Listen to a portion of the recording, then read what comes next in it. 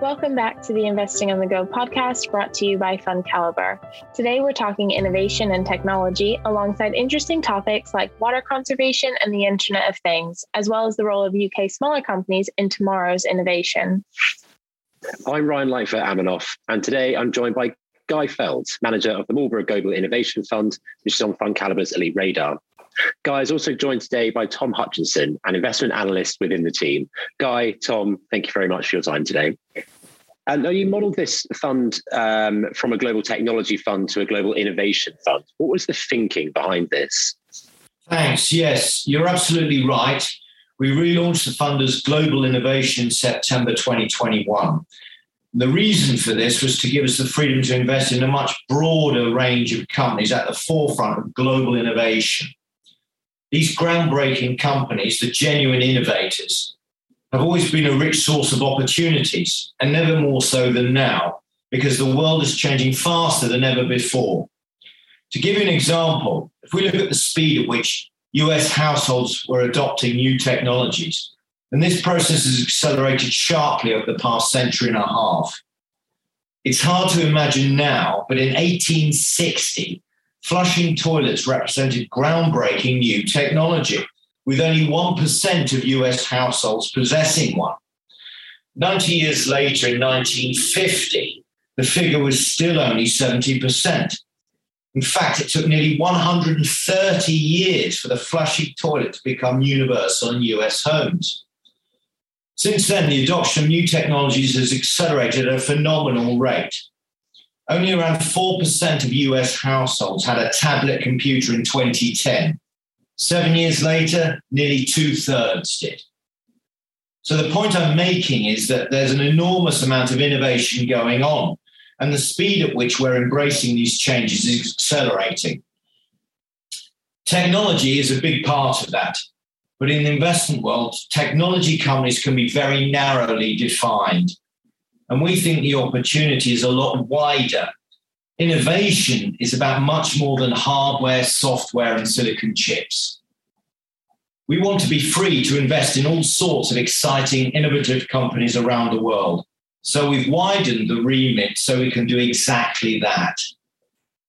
If you look at the companies in the fund, then yes, we have some world-leading technology companies, but we've also got really interesting businesses breaking new ground in a range of other industries. Tom can give you an idea of the range of different sectors we hold in the portfolio. Absolutely, Guy. Our investments cover a whole range of different themes. So we've got great tech and tech-related companies in areas like manufacturing semiconductors, facilitating digital payments and data analytics. But we're also investing in businesses breaking new ground in really interesting ways in other areas, such as reducing water consumption and the traditional print and digital media industry. So there are a diverse range of companies, but the common factor is they're all at the cutting edge of innovation in one way or another. And how do you define an innovative company? Well, the shorter Oxford English Dictionary defines innovation as, quote, the alteration of what is established. And that's a good starting point. So if you think about the printing press, before the printing press was invented, books were often written and illustrated by hand. The advent of the printing press was a huge innovation and led to knowledge spreading at a speed and on a scale never seen before in history. And the compass, which enabled mariners to navigate safely far from land, opening up the world to global exploration and trade. More recently, we've had the internet. The creation of the World Wide Web in 1989 has transformed our lives. So that's what we have in mind when we're talking about innovation, the altering of what is established. But as investors, we need to be a little bit more specific.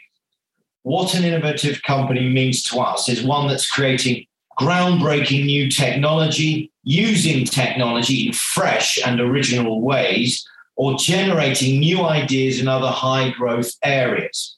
Or we might invest in companies that give us indirect exposure to these waves of change. Yes, for example, we hold a media company that's a real innovator because of the way it's using technology in new and creative ways. The company has built up a lot of data about its audience and is now making the most of what it knows about them to increase its readership and build up the revenues it generates from its content. What it's also been doing is looking at the assets it now has and how it can use technology to maximize revenues from them. So as a publisher, it has an archive of newspaper front pages reporting on historic events, everything from the first man landing on the moon to major sporting events. What the business is doing is exploring turning these front pages into digital products using what are called non-fungible tokens or NFTs, which are essentially digital certificates that verify ownership.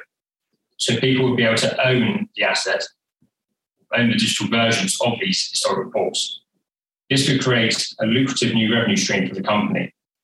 It's also used in connection with sports fans to generate significant income from online ticketing and sports betting. This is an example of a traditional business that has adopted technology in an innovative way to improve its prospects moving forward. Now, this fund is a global multi-cap fund, but your team is known for its specialism in UK small caps. Do you still have a bias to UK smaller companies in the fund? The thing about innovation is that there are small growing businesses that most people won't have heard of coming up with ideas that could change all of our lives. But equally, at the other end of the spectrum, there are global giants that are just pushing boundaries in ways that are just as exciting.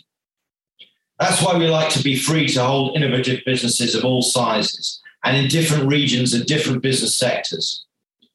So we hold Korean giant Samsung, which has a total stock market value of around £300 billion. To put that in context, that's greater than the GDP of a country like Malaysia. I'll hand over to Tom to talk about why Samsung is such an innovative company. Thanks. So Samsung is a producer and consumer of industrial electronic equipment with products including semiconductors, personal computers, mobile phones, televisions, home appliances, and more.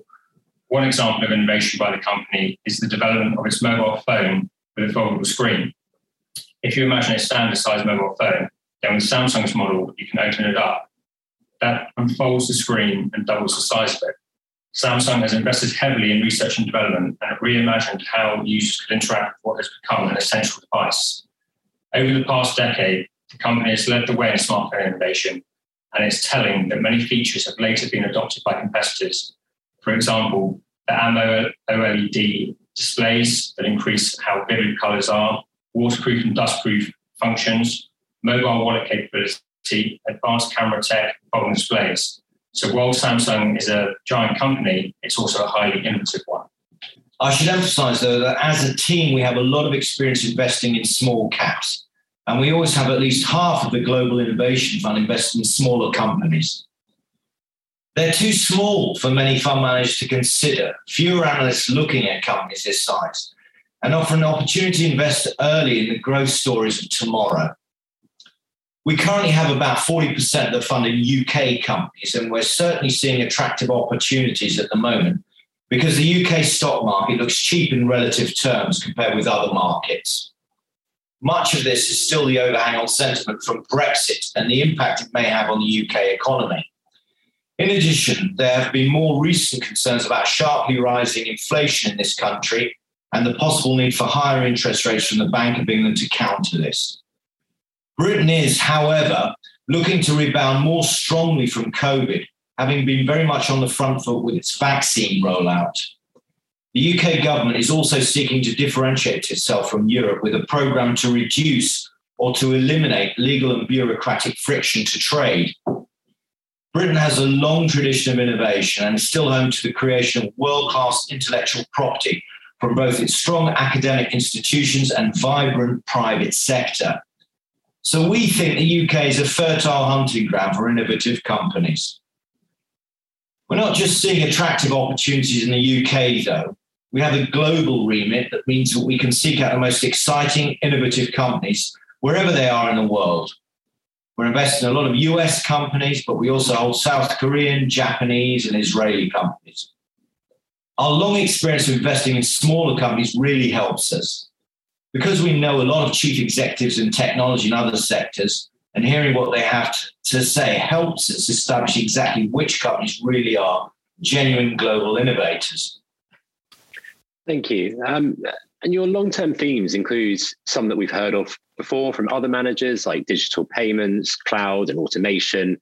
But you've also got some different ones too that I wanted to elaborate on, starting perhaps with water conservation. You're absolutely right. We have a number of key themes, or as we look at them, waves. We look for companies that are benefiting from powerful waves of change that are altering the way we live and work. Just recall what's been achieved in the 2 short decades that have passed since we went into the new millennium.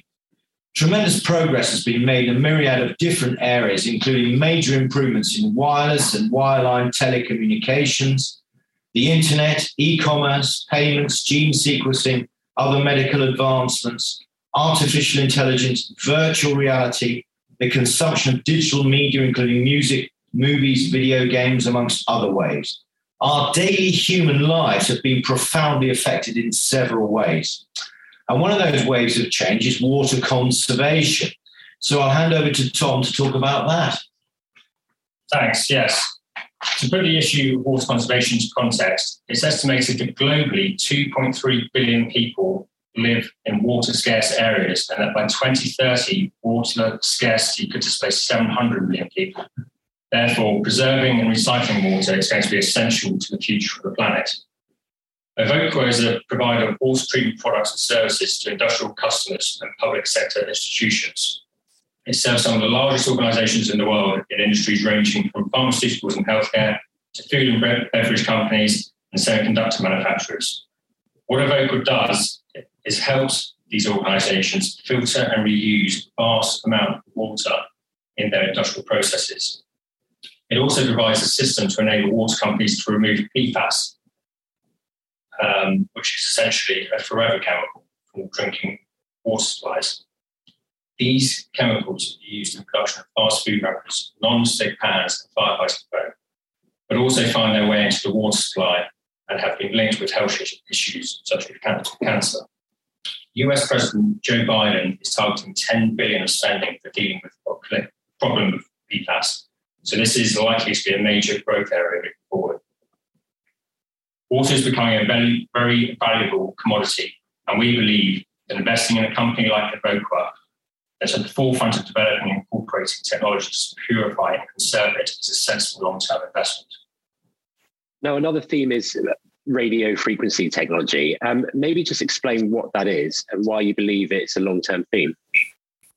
Absolutely. So radio frequency technology is just one part of wider communications technology, and US company Qualcomm is a real pioneer in this area. This technology is essential for products such as mobile phones, broadband equipment, and connected devices. Qualcomm has an incredibly innovative history.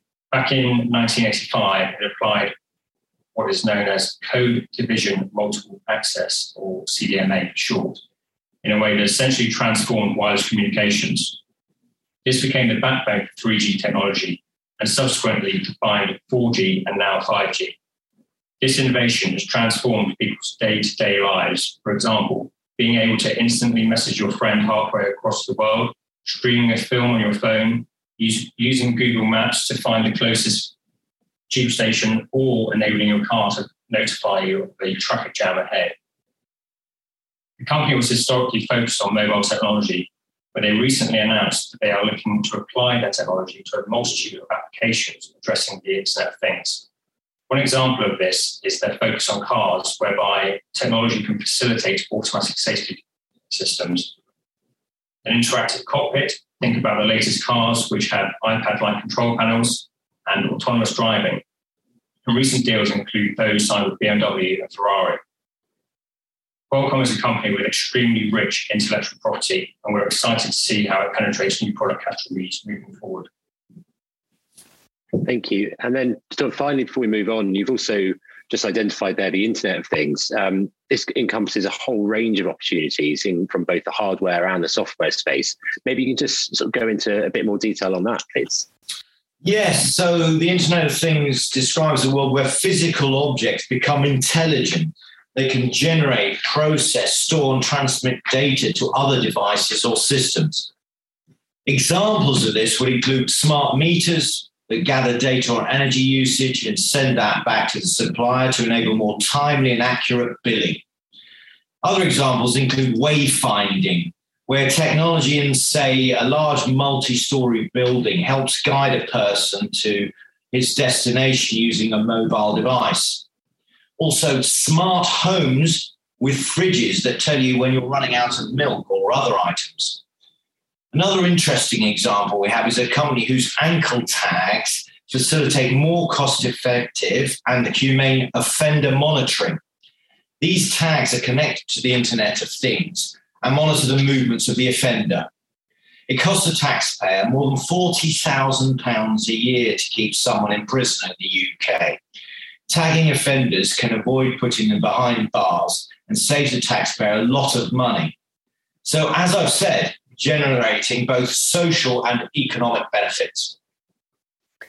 Thank you. And on a sort of a higher level, with high inflation and rising interest rates, we're going into an environment that may be harder for some companies, such as the ones you invest in, high growth.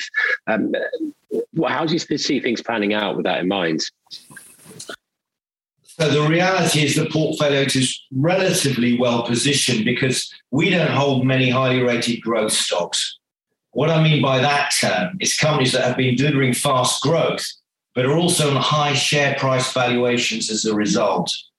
As you quite rightly say, these companies have gone out of favor recently with investors in quite a big way. Of the 32 listed stocks we hold, I would say around a quarter are what I would call highly rated growth stocks. Most of our companies tend to be more in that camp of special situations, growth at a reasonable price, and what are termed as value stocks, where we believe that for one reason or another, they're trading on a share price that doesn't represent their true value. So if the picture you're painting of what's happening in markets is correct, then we believe we're less vulnerable to increasing risk aversion, where the market tends to fret more about stocks with high levels of expectation built into the share price. And to broaden things out, I think the really important thing about our fund is that we're investing in these powerful waves of global change. As I said at the beginning, the world's changing faster than ever. And we like to think that we're investing in some of the companies that are at the forefront of these changes. We believe that's a pretty exciting place to be and a really interesting long-term opportunity. Well, Guy, Tom, that's been really interesting. Thank you very much for your time today. Thank you. Thanks, Ryan. Thanks. The IFSL Marlborough Global Innovation Fund is a concentrated portfolio of fast-growing, innovative companies investing across a range of sectors. This fund is about hunting for the giants of tomorrow through targeting excited and innovative businesses. To learn more about the Marlborough Global Innovation Fund, visit fundcaliber.com, and don't forget to subscribe to the Investing on the Go podcast, available wherever you get your podcasts. Please remember, we've been discussing individual companies to bring investing to life for you. It's not a recommendation to buy or sell. The fund may or may not still hold these companies at the time of listening.